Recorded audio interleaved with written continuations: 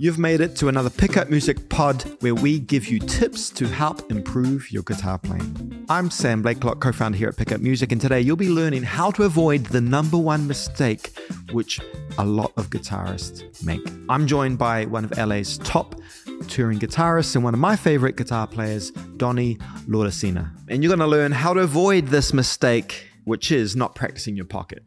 So Donnie, how do you define playing in the pocket? Pocket is, at least the way I think about it, just how something sits around the metronome. So like at whatever tempo you're playing at, you can be kind of have a laid back pocket. So you can be playing behind the beat. You could be playing right on the beat, or you could be playing in front of the beat.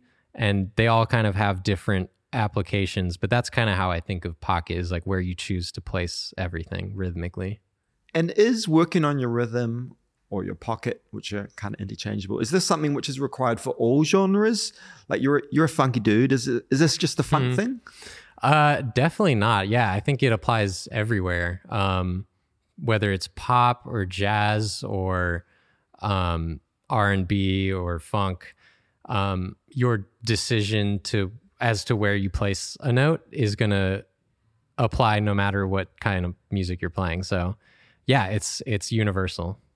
Cool. So let's get into it. And first, here's a bit of a recording that you did with us, just to set the stage. Ooh, and yeah, get yourself funky.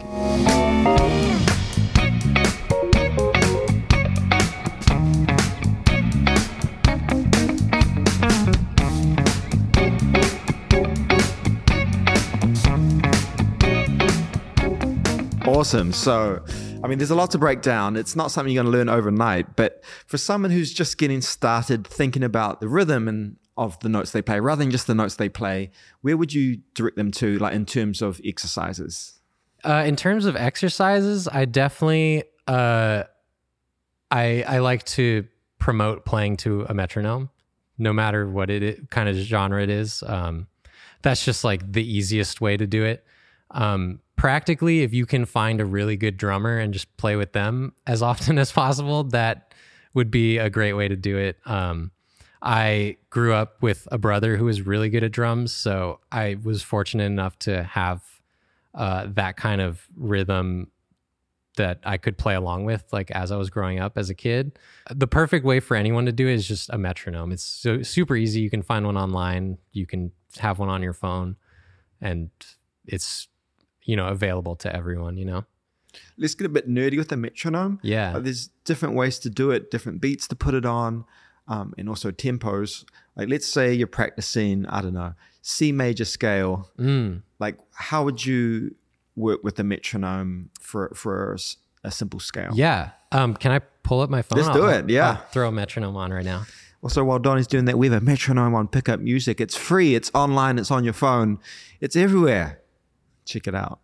So if I was just practicing C major scale, I would, set this maybe around, let's see what this sounds like. So this is like 101. I don't know why I put it at 101. The extra 1 BPM is everything. It's everything. But I would just practice on placing every note directly on the click, not in front of or behind. So you can hear the louder click is 1, 2, 3, 4. And then back down.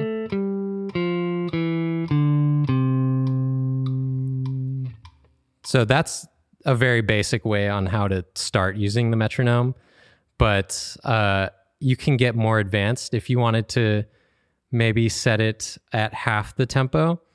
So if I put it at like 50, I could kind of treat it as if it's a backbeat. And just it's playing on the 2s and the 4s. So 4, 1, 2, 3, 4, 1, 2, 3.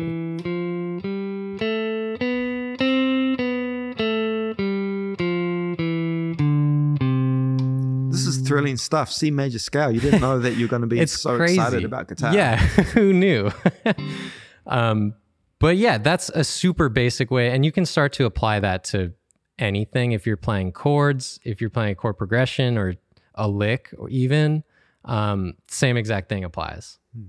What about something on the rhythm side, like practicing your chords in rhythm and groove? So same thing. I would probably set up a metronome, and I've even seen like Victor Wooten do a thing where he would start the metronome and then he would mute it for like a bar and see if he could land right back on the one. And I think that's a really great way to do it if you're able to like mute it and let it keep going. Yeah, if you're doing like chords, you can kind of practice the same thing where you would set the metronome at maybe like 100. And let's just say we're playing like an E7.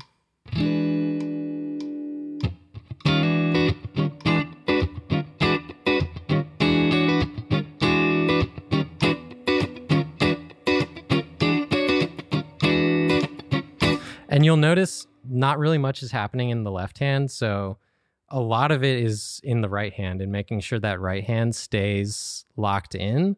So I try to recommend like always keeping it moving and stay locked in with that click with your right hand, because the left hand is kind of just steering which way you go, but the right hand is what's driving it. So yeah, a lot of people forget to focus on the right hand. That's a really good point. I know Corey Wong talks about it, and most rhythm guitar players is that constant motion in the right hand. Right, yeah.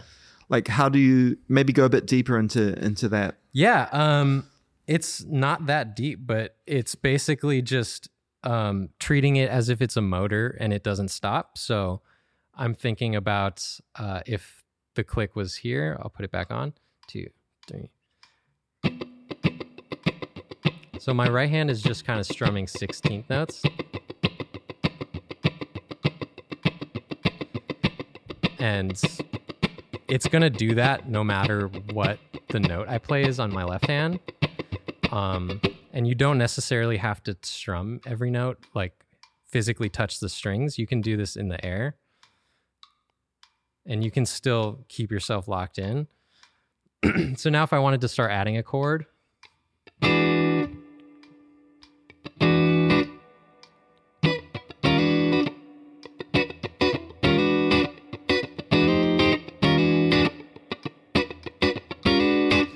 so my right hand is still moving on every 16th note, but I'm just choosing when I want to hear the chord by hitting the strings. So, yeah. Does that apply to lead playing as well? Like, are you keeping a constant right hand motion there? I personally don't apply that to lead lines all the time because sometimes it just feels more comfortable to stop. But specifically if you're strumming, I find that constant motion helps a lot. Yeah. Let's talk about rhythmic vocabulary.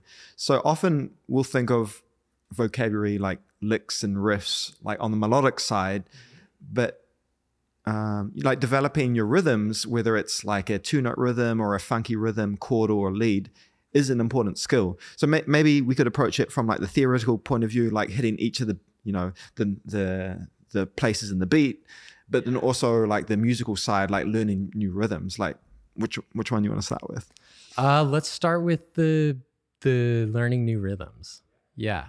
So, I mean, for that, I just like to listen to a lot of music, and 90% of the time you'll hear something that you haven't heard before if you're searching for new music. So whether it's like Stevie Wonder and or if you're listening to like Prince, or if you're listening to Michael Jackson, like they all use different rhythms in their playing, or in their songs, I should say. So it's really not hard to find new rhythms if you're looking to like expand your vocabulary. You just kind of have to know where to start looking. So if you listen to any kind of music that is remotely rhythmic, like the ones I mentioned, it's very easy to find something to listen to and to grow off of.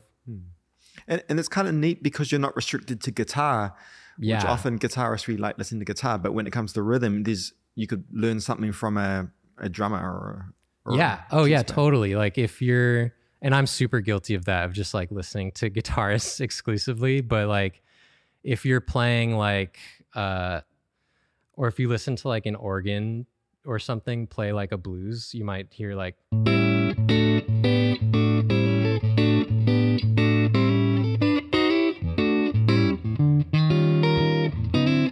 So like something like that is a totally different like rhythmic type of feel than what we were playing before. But like that is like more of like an organ type rhythm that they might play in like a blues or something, you know? So like definitely listening to different instruments helps a ton for sure.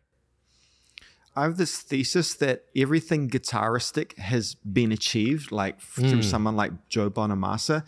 Yeah. And nowadays, when I listen to a guitarist, it's actually someone who's bringing non-guitar things on the guitar. I know Tosin Abasi talks about this, like he's thinking beyond like, and also Tim Henson, like he talks about like dad rock bends and things.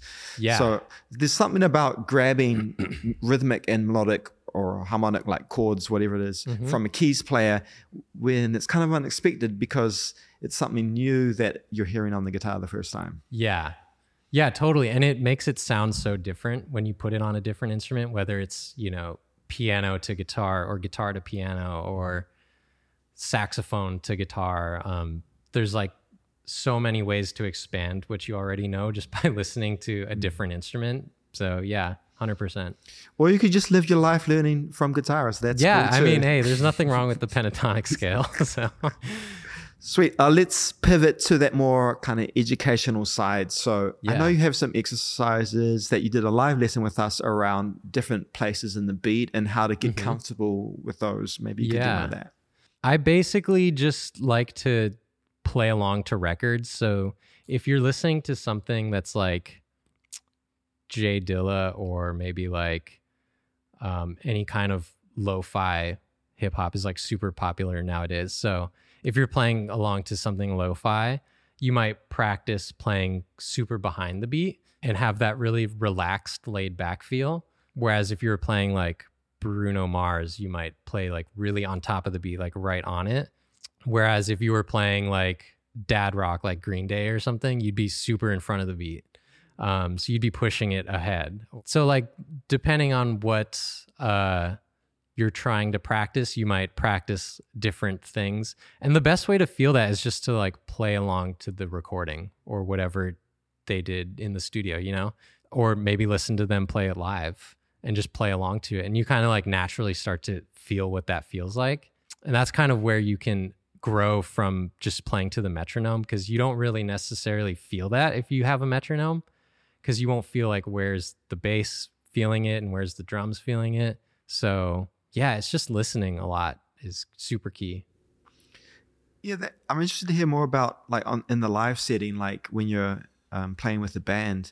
Like, is there a particular instrument that you're listening to? Like, how do you lock in with the live band? Yeah, I mean, drums is super key. Like if you're playing like acoustic or something, I'm kind of zoning in on the hi-hat, because a lot of the times those rhythms will overlap if you're playing like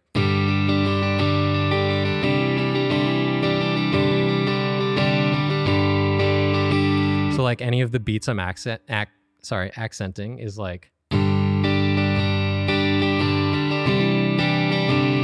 you might be hearing the hi-hat play those same exact rhythms. So like if I'm doing that, I might listen to the hi-hat. I mean, obviously like kick and snare is huge for just like grounding yourself to where 1 and 2 is.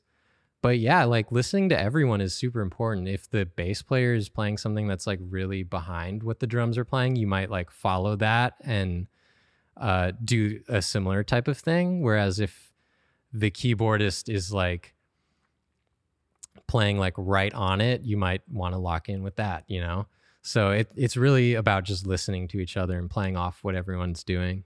It seems like there's like so many tiny decisions. Like, do you go with someone or do you go against them? Are you at the same time or are you in the gap? Like, how is it just doing it more often, or is there's some like kind of go-to things that you think about? I think the more you do it, the more you'll naturally feel what will feel good.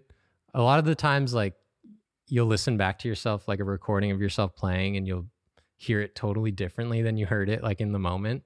And I think the more you just do that, like maybe listen back to yourself and then reapply the next time you play, it'll just continue to get more consistent, and you start to figure out like what things work and what doesn't work. So Yeah, it's just experience and doing it a lot. But yeah, you kind of can always rely on following the drums. Like you'll never go wrong if you're just locked in with a drummer. So that's definitely step one. How important is it to listen back to yourself? Because that can be quite challenging, and for us, like looking in the mirror and being like, do I really look and sound like that? So like, how have you used listening to yourself, both I guess in the practice room and live, to improve your playing? Yeah, it can be super uncomfortable. It's like listening to yourself talk, and you're like, wow, my voice actually sounds like that. No, but I do it still like every day, and I'm still learning from it. Like anytime I go in to record and then I listen back to it, I'm like, oh, that sounds different than what I thought I just played. Or it was like, oh, I need to practice. Like I might have recorded it and then listened back and I was like, wow, I was really in front of the beat. Let me go back and do it again and make sure I'm like more locked in and start to feel what that feels like. And then you can actually like grow from that. And that'll actually train your ear too, because you'll kind of learn to hear where something is wrong and not necessarily just like, well, I got the right notes, so it's right, you know? I feel like bass players are the type of people who think about this a lot. Like we did this how to play bass for guitarist class, and we had Nick Campbell in who talked about this in detail. And one thing he touched on was note length. So how long the note sustains for. Is that something that you think about? For sure, yeah. Like if you're playing a chord progression and you want the note to like last the entire bar, like,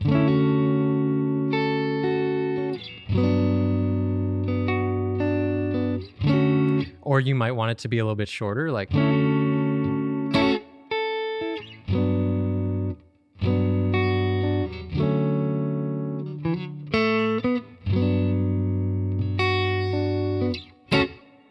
so yeah, it definitely, you might decide, oh, I want this to be a super long chord or short like that. You know, it kind of just depends on what naturally is going to feel best.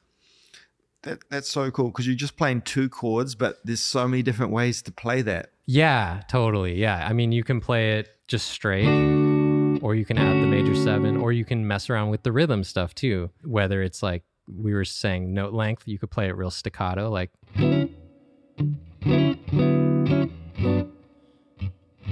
long. So it really just depends on the feel you're going for. Yeah. Yeah. Just so to bring us back, it seems like Pocket could perhaps be having all these different ways of playing music. But having the taste to like pick the right one in the moment. Yeah, totally. It's like you have a bunch of tools in your tool bag and you're just picking which one is going to do the job best. You know, if you're working with a nail, you want to make sure the tool you're bringing out is the hammer. So yeah, and that's, you'll slowly learn that. Like if you're a baby and you say, hey, here's a nail, like make it make it do what a nail does, and they wouldn't know. But like just through watching other people and, you know, seeing what a hammer does and how it works with a nail, then you realize, oh, that's how that works. So yeah, just listening a lot, hearing other guitar players and their choices, super key. Yeah. Well, thanks, Donnie. This has been really valuable. Like I said at the start, one of the biggest issues, you know, I have personally made and the things that I struggle with is rhythm. So hopefully these will be some helpful tips for our listeners. Yeah, for sure, man. This was great. Thanks for tuning into the pod. Hopefully there's some tips there for you to take away and practice your groove, practice your feel, and play in the pocket, not outside the pocket. If you enjoyed this podcast, make sure you share it. We really appreciate any time you drop a comment, leave us a heart, or share it with a friend. It all helps. We're over 30 episodes now, and we're here because of you. So do reach out to us. Just send us an email or a comment on Instagram with any topics or artists you'd love us to chat to. Carl and I really enjoy doing this every week for you.